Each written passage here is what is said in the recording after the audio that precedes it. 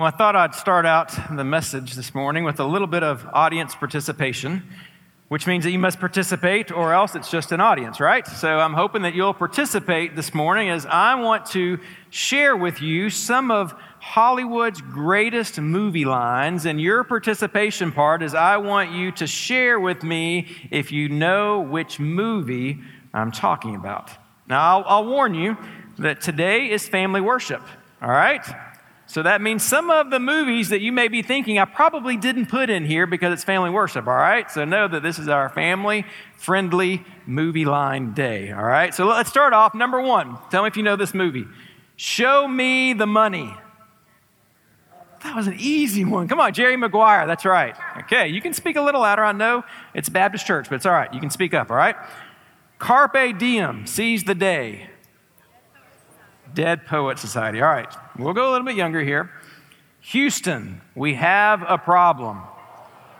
All right, kids, this one's for you. Noah, you ready? All right, here we go. To Infinity and Beyond.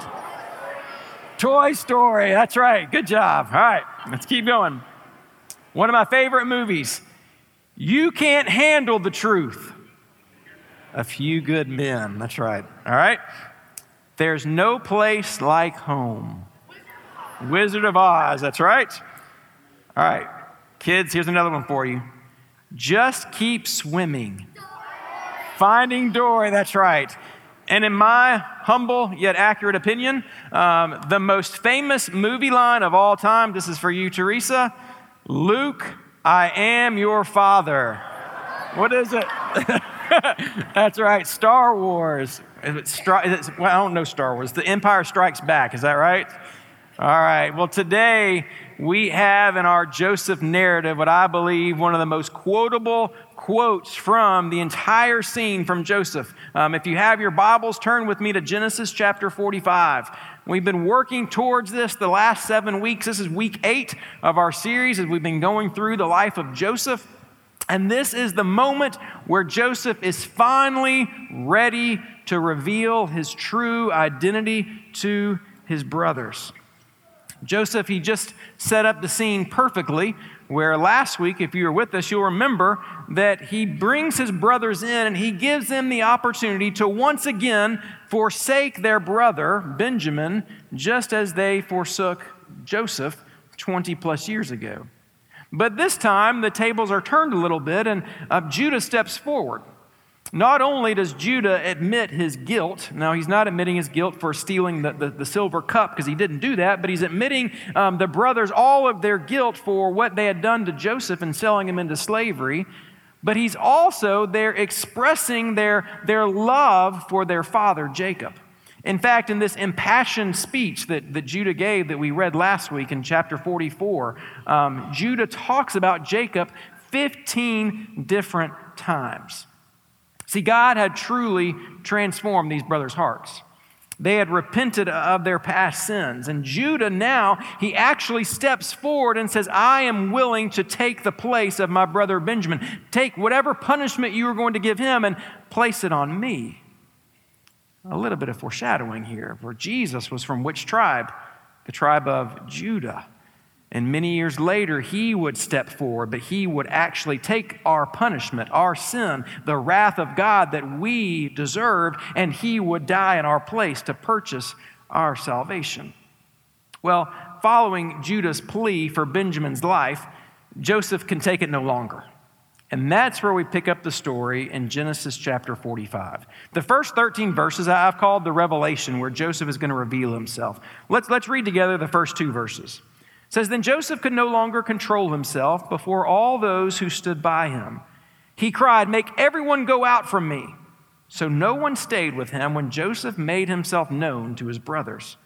And he wept aloud, so that the Egyptians heard it, and the household of Pharaoh heard it. The brothers here are speechless. Now, I want you for a second to put yourself in these brothers' shoes. Maybe I should say we put ourselves in brothers' sandals, right? Where they are. Okay, the day before, what had just happened? They had had the feast of all feasts. Joseph had fed them all. Of course, they don't know it's Joseph. And then he sends them on their way with all sorts of food, all sorts of provisions. And as they're making their way back to Canaan, they're stopped by the prime minister's steward who accuses them of stealing something from the prime minister. They'd say, hey, it's not us, but they find it in Benjamin's sack. Of course, it was placed there by Joseph.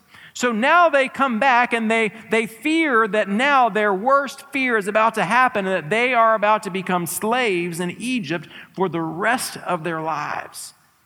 And so now it's at this moment that Judah, he's made his speech, he's made his plea for mercy, and now all that's left is for Joseph to give his verdict.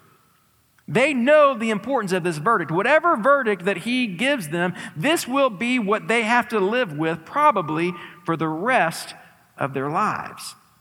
So then, when he says, I can't take it anymore. And he asks his servants to leave. And it says that he begins to weep. Now, we're not just talking about a tear that shed down his face. It says that he weeps so loudly that those outside of his house can hear him. In fact, he's weeping so loudly that those who are in Pharaoh's court, they can hear him. Again, put yourself in the brother's shoes right now. Don't you think that they're thinking, man, he's really mad at us. Man, now we're about to get it. And then Joseph burst out with this memorable line in verse 3. He says, I am Joseph. Then he asks one question. Is my father still alive? Understand that this was the worst news that the brothers could have received. Don't think that they thought, oh, we're so relieved that, no. There was no relief. There was no, hey, our stress is gone. Now they have even more fear and trepidation of what's going to happen, because now it's not only the prime minister who's accused us of stealing his cup, but now it's our brother whom we sold into slavery. He now is back to get us, and now it's time for us to get our revenge. The brothers are in so much fear that they don't speak for the first 15 verses in chapter 45. In fact, it's not until Joseph verbally demonstrates and he shows his forgiveness to his brothers that they actually speak up. Look at the last part of verse 3. After he's asked if his father is well or if he's alive, he says, but his brothers could not answer him, for they were dismayed at his presence. And so through Joseph's tears, he looks at his brothers and he sees that they're almost in this sort of paralyzing terror. And he continues in verse 4. It says, so Joseph said to his brothers, come near to me, please. And they came near. And he said, I am your brother Joseph, whom you sold into slavery. As if they needed reminding, right? Kind of little, hey, remember that time? Hey, I'm Joseph. You put me in slavery. And now do not be distressed or angry with yourselves because you sold me here. For God sent me before you to what? Preserve life. For the famine has been in the land these 2 years, and there are yet 5 years in which there will be neither plowing nor harvest. And God sent me before you to preserve for you a remnant on earth, and to keep alive for you many survivors. So it was not you who sent me here, but who? But God. He has made me a father to Pharaoh and Lord of all his house and ruler over all the land of Egypt. Notice here in that speech that Joseph gives his brothers who are just terrified of what's going to take place. There isn't a hint of payback from Joseph, is there? The only thing that we see from Joseph here is encouragement. Joseph had clearly already forgiven his brothers. We see that here, that it's apparent there. And be careful, I want to point out that while he had forgiven his brothers, nowhere in this chapter do we see that Joseph is going to minimize the sin that they had done against him. Joseph clearly identifies what they had done as sinful. But here's what he does, is he understands that forgiveness doesn't seek to minimize sin. Forgiveness doesn't say, hey, the sin never happened, and I'm gonna act as if the consequences are gone. No, forgiveness doesn't seek to minimize sin. Instead, forgiveness seeks to counteract sin. In this statement, Joseph isn't overlooking his brother's guilt. The guilt is real. But instead, what Joseph chooses to do is he chooses to look to a higher purpose. Yes, the brothers, they're responsible for this sinful action which they had done to him, which hurt, which caused him real pain and harm. But God had a purpose that even surpassed the brothers' jealousy that they were acting upon him. Joseph, in this incredible instance, he is looking beyond the events that occurred to him, and he looks deeper to show how God's hand had been in everything that had happened. In fact, Joseph references God 4 times in this passage here, in verses 5, 7, 8, and 9. See, Joseph understood that in every episode of his life, even in every episode in his brother's life, that they were all still under the direct rule of God. And because he understood that God was sovereign, because he understood that God had never left his throne, that God was still in control, in this moment when he should and he could have in his flesh said, now I'm going to get you back, what is he doing?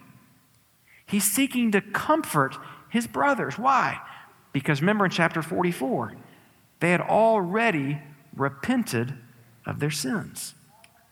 Joseph, in essence, he's telling his brothers, look, these sins that you hurled against me, that you used to cause me harm, God had an even greater purpose. You could not stop God's plan. And God's plan was for me to be used to save many lives. Not only many lives, but God is going to use what you were trying to do to bring me harm. And now God is going to save our family through what just takes place. And before we move to the next section of Scripture, I want you to see that there's this reconciliation that occurs between Joseph and his brothers. But that reconciliation, it's only able to happen because of 2 things. The first thing that had to happen for this reconciliation, we saw last week, was the brothers' admission of guilt. They admit that they're guilty and they repent of their sins. But then the second thing that we see today that brings them together is Joseph's willingness to forgive his brothers. Now, how is he able to forgive his brothers? Joseph is only able to forgive because he sees past his own hurt. He sees past the damage that was caused to him in his own life, and he looks past that and he sees how God is working out something much greater than this small life of his own life, how God has this providential plan, and Joseph knows, I am but a mere role in what God is accomplishing here. And so finally, when he's finished trying to reassure his brothers, hey, I'm not going to get back at you. There's no payback here. There's no retaliation. Then we see that he tells in verses 9 through 13, we're not going to read those verses, he tells his brothers, hey, go back home, go get dad, come back to Egypt, and we're going to have a great time. We're all going to live here. And then in verses 14 and 15, the second section, just those 2 verses, we see this emotional reconciliation that takes place. Look with me in verses 14 and 15. It says, then he, Joseph, fell upon Benjamin's neck, remember his one full brother, and wept. And what did Benjamin do in return? Benjamin wept upon his neck. And he kissed all his brothers and wept upon them. And after that, his brothers talked with them. How many brothers does Joseph reconcile with? All of them, right?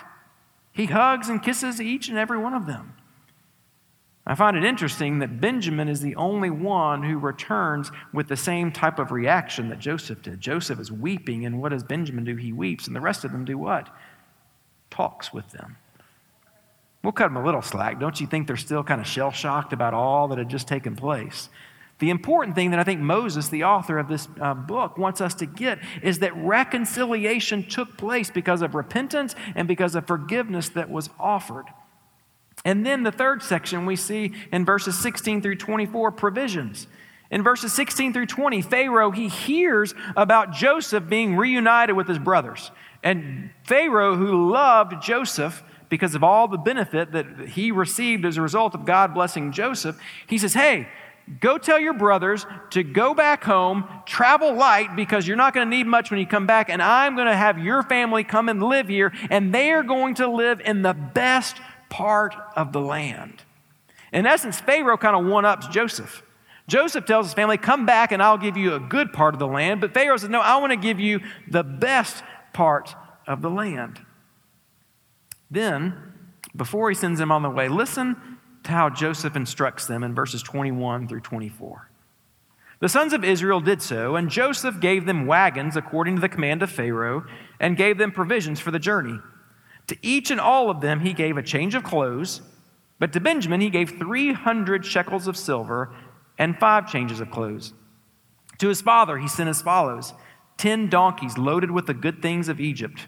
I always wonder, were those pistachio nuts in there? Probably not, right? And 10 female donkeys loaded with grain, bread, and provision for his father on the journey. Then he sent his brothers away, and they departed. He said to them, do not quarrel on the way. Now, why did they need a change of clothes? What did they do when they thought it was Benjamin? They tore their clothes in distress. So now he's given them clothes. But I got to stop here for a second. Don't you find it ironic that here Joseph is giving his brothers what? Clothes? Now, as the prime minister of Egypt, I don't think he was just giving him his leftovers. I don't think he gave him kind of what, hey, here's what the Salvation Army has, you can have these. I happen to believe he probably gave him some of the most expensive, finest clothes in all of Egypt. And what was the cause of the brothers' hatred towards Joseph in the beginning? An article of clothing, a multicolored cloak. Friends, only God could write this story, couldn't he? And how it's all coming back around here. And then he says, by the way, guys, when you leave, don't argue, don't fight. Hey, when there's 11 brothers involved, it's a miracle if fighting doesn't happen, right? If there are 11 brothers and you were to go from here to Mihal, you'd fight over which Mexican restaurant you're going to go to, right? He says, look, I know you're going to fight, but just stop it. Please, don't fight it as you go. Then we see in the last few verses, in verses 25 through 28, there's a revival that takes place. When they return to Canaan, they actually have to convince their father Jacob that Joseph is truly alive. This is what it says. So they went up out of Egypt and came to the land of Canaan to their father Jacob. And they told him, Joseph is still alive. And he's ruler over all the land of Egypt. And his heart became numb. Why? For he did not believe them. But when they told him all the words of Joseph, which he had said to them, and when he saw the wagons that Joseph had sent to carry him, the spirit of their father Jacob revived.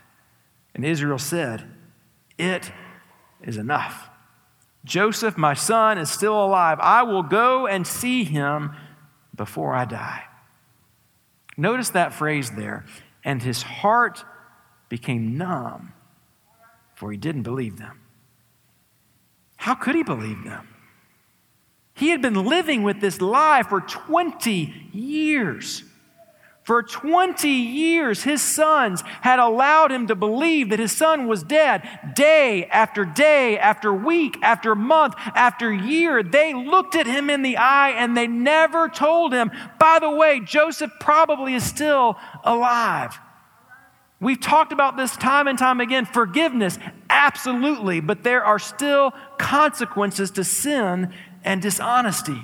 And one of the consequences was the fact that their father could not even believe or trust their son.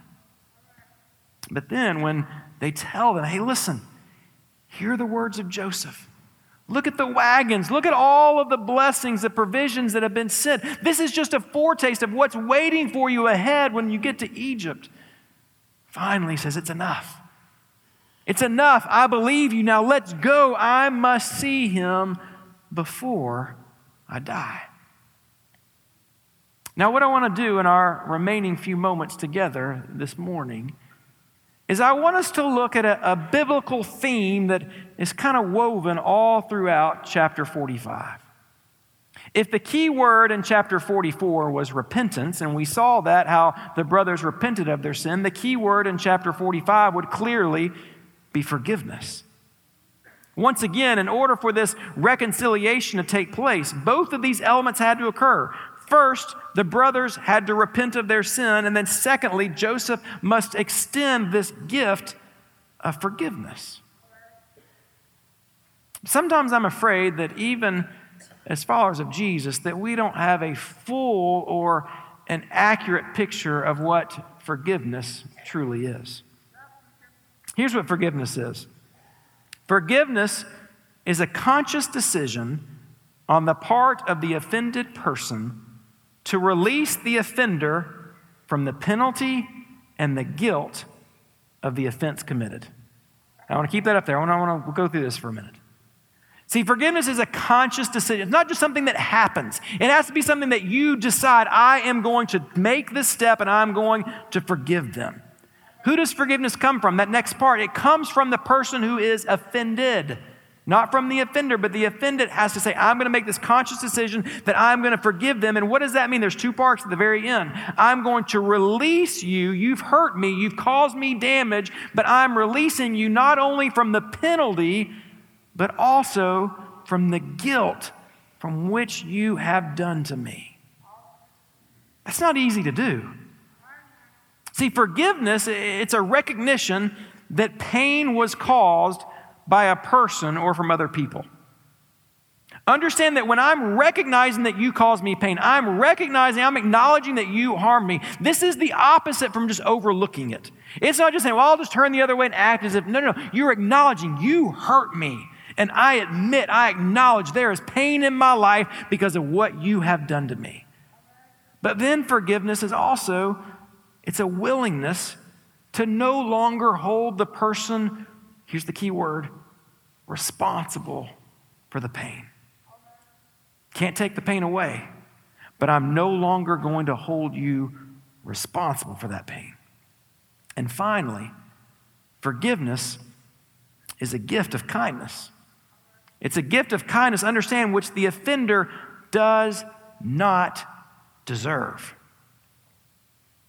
Forgiveness isn't free.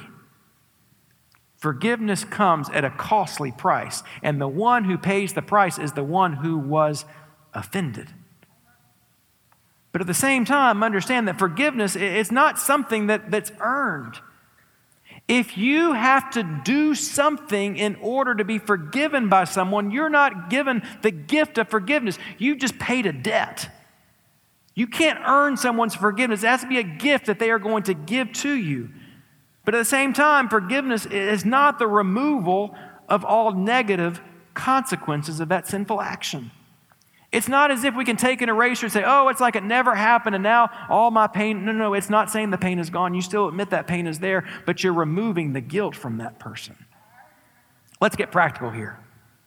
What does it mean in looking at God's word for us to forgive someone? I want you to write these 4 things down as we close. 4 things that biblical forgiveness looks like. Number 1, you acknowledge that you have sinned. And be specific when you're asking for someone's forgiveness. Let the person that you've offended, let them know that you're acknowledging that you've made mistakes. You don't just simply say, hey, I'm sorry, but be specific in what you are apologizing for. Show the person, hey, I've really thought about the pain and harm that I've caused you. Once you've acknowledged it, the second step is that you acknowledge the harm that you've caused the person. I think this may be the hardest part. This really takes us humbling ourselves because you're taking that next step and you're not just saying, hey, I know that I've sinned against you, but then you're saying, I know that my sin has caused you harm. I recognize that there were negative consequences that you had to endure because of the mistakes that I enacted upon you. Tell them how I know it was against God's commands. It was against what my Savior has taught me to do. And then third, what we talked about last week, you demonstrate genuine repentance. You express, hey, this is how I should have responded. And by the way, the next time, under the conviction of the Holy Spirit, under the leadership of the Holy Spirit, I hope that this is how I will respond. I'm repenting. I'm turning from my mistake. I acknowledge it. I'm acknowledging your pain. And here's what I should have done, and here's what I hope to do next time. And fourth and finally, You ask for their forgiveness. We try to do this in our family. We don't always do it perfectly. We always say, you can't just say you're sorry. The next step is you say, I'm sorry, and then you say, will you what? Forgive me. Asking forgiveness, it allows both you and the person you've offended to show that your genuine desire is for reconciliation to occur. And when you ask for the other person's forgiveness that you've offended, what you're actually doing is you're inviting that person to come alongside you and to give you the gift of forgiveness. On Wednesday night, June 15th, 2015, a young man by the name of Dylan Roof entered into a prayer meeting at a sanctuary of the Emmanuel AME Church in Charleston, South Carolina. He was the only white male in this congregation of an African-American congregation in which there were 12 that night. The congregation, they welcomed him in and they loved him. He was there for a little over an hour. And again, because it's children's worship, I won't go into the detail of what occurred, but we know that that night, 9 people were killed in the midst of that prayer meeting in Charleston, South Carolina. I want to show you a video of how some of these family members responded the first time they saw Dylan Roof, the man who had murdered their family member. This is just a few weeks after this had happened. They're in trial, and he is appearing to him in front of a video screen, and this is what happened. The attack on the Mother Emanuel AME Church was not just a murder of 9 African-American worshipers. Like all terrorist attacks, it was an effort to send a message, to use violence to sow hate. The shooter left one person alive to bear witness to what he had done. But 2 days later, at his bond hearing, members of the victims' families stood and, one after the other, forgave the alleged murderer and prayed for him. You took something very precious away from me. I would never talk to her ever again. I would never be able to hold her again. But I forgive you. Although my grandfather and the other victims died at the hands of hate, this is proof. Everyone's plea for your soul is proof that they lived in love and their legacies will live in love. So hate won't win. I'm very angry. But one thing DePayne has always joined in our family with is that she taught me that we are the family that love built. We have no room for hate, so we have to forgive. This is what it looks like to bear witness, to testify. The shooter took life, but he also tried to steal the faith that gives the community its strength. But that cannot be taken. Those calls for forgiveness proved that. They're a tribute to those 9 victims and the power of the faith that brought them together on a Wednesday night in June to pray. How in the world could those family members forgive that man? It's nothing short of astounding what took place there. Friends, let's recognize that forgiveness is costly. Forgiveness is long and it's difficult. Forgiveness does not come cheaply or easily. It always comes at a great expense, and the expense is always at the person who was wronged. Forgiveness is not natural. What's natural? Let's seek revenge. You did this to me, now I'm going to make sure you suffer even worse. That's why when we see stories like the one we just witnessed, we're astounded that they're ever even able to forgive someone. But forgiveness is long and difficult. You think it was easy for Joseph to forgive his brothers? You think it was easy for those family members to forgive Dylan Roof? Not a chance. But how is it that we are able to forgive other people? Here's what Paul says. Be kind to one another, tender-hearted, forgiving one another. Why? As God in Christ forgave you. The only way that we are able to forgive other people as followers of Jesus is to remind ourselves what God has forgiven us from. When we recognize that God has forgiven us from our sins that deserve eternal separation from Him, when we reflect, God, if you can forgive me from that, and if you can reconcile me back to yourself, it is then and only then that we have the ability to forgive others. See, the more aware that we are of our own sinfulness, the more aware we are of the need that we have for forgiveness that we have received, it is then and only then that we see that forgiveness is easier to extend to others. Would you bow your heads with me for a moment? And with your heads bowed and your eyes closed, I want to ask you a simple question. Is there someone in your life that you need to ask for their forgiveness? You've wronged them, you've hurt them, and you need to go to them and ask for their forgiveness. Right now in the quiet of this moment, if God puts a name on your heart, will you commit right now that, God, I will be faithful, I will follow through and extend forgiveness to that person? Perhaps you're here this morning and there's someone in your life that you haven't forgiven them. They've hurt you. They've caused harm in your life, and you're holding on to that because you can't let go of the pain that they have caused you. Maybe you need to forgive someone that you see on a daily basis. Maybe that person lives with you. Maybe that person works with you. Maybe it's a person you go to school with and you're going to see on a regular basis. Perhaps the person that you need to forgive isn't even alive anymore. They've hurt you.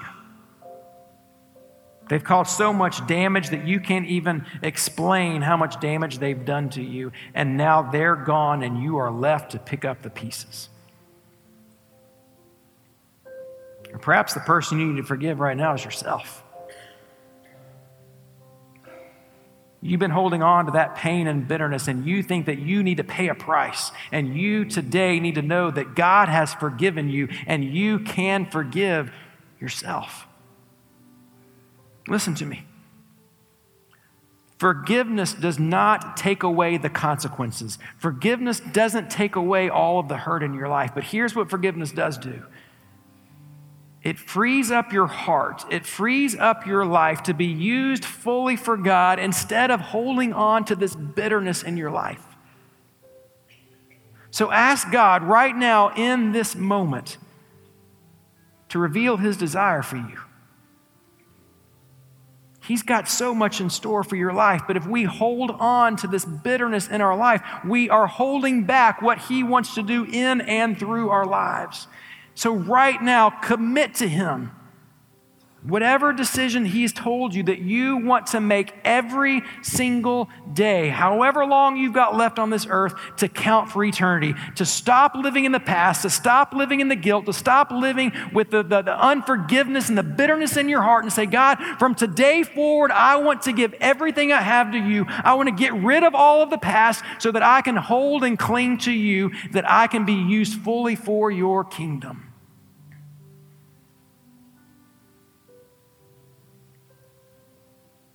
God, we ask that you would do what only you can do. We ask that you would work in our hearts and our lives, and that you would give us the ability that quite honestly, we don't even know if we can do it ourselves, that we don't want to extend forgiveness, that we don't want to ask forgiveness because we've got pride in our hearts. But would you break down that sense of pride, and would you say, God, would because of what you have forgiven us from, because of your grace, because of your mercy, because of your forgiveness, we will extend the same gift of forgiveness to others. We don't know how much longer we have left on this earth. We are not promised tomorrow. Would we not waste one single moment holding on to the resentment of the past? But God, we claim that today we want to make our lives count for eternity. Holy Spirit, come into our hearts and our lives. Convict us of our sin that we need to confess before you, and allow us to live in the freedom that was purchased for us on the cross of Calvary, so that we can walk in victory that you have given to us. May we not forsake the gift of forgiveness you have given us. For it's in Jesus' name that we pray. Amen. And would you stand with me this morning? And would we all make this commitment that we are going to follow Jesus, that we're going to keep the cross in front of us, the world's behind us. We don't have time to look back. We've got to look forward to what he has in store for us. If you have a decision to be made public, I'll be down front. But for the rest of us, would we use this time to say, God, I want to live for you. Let's sing together.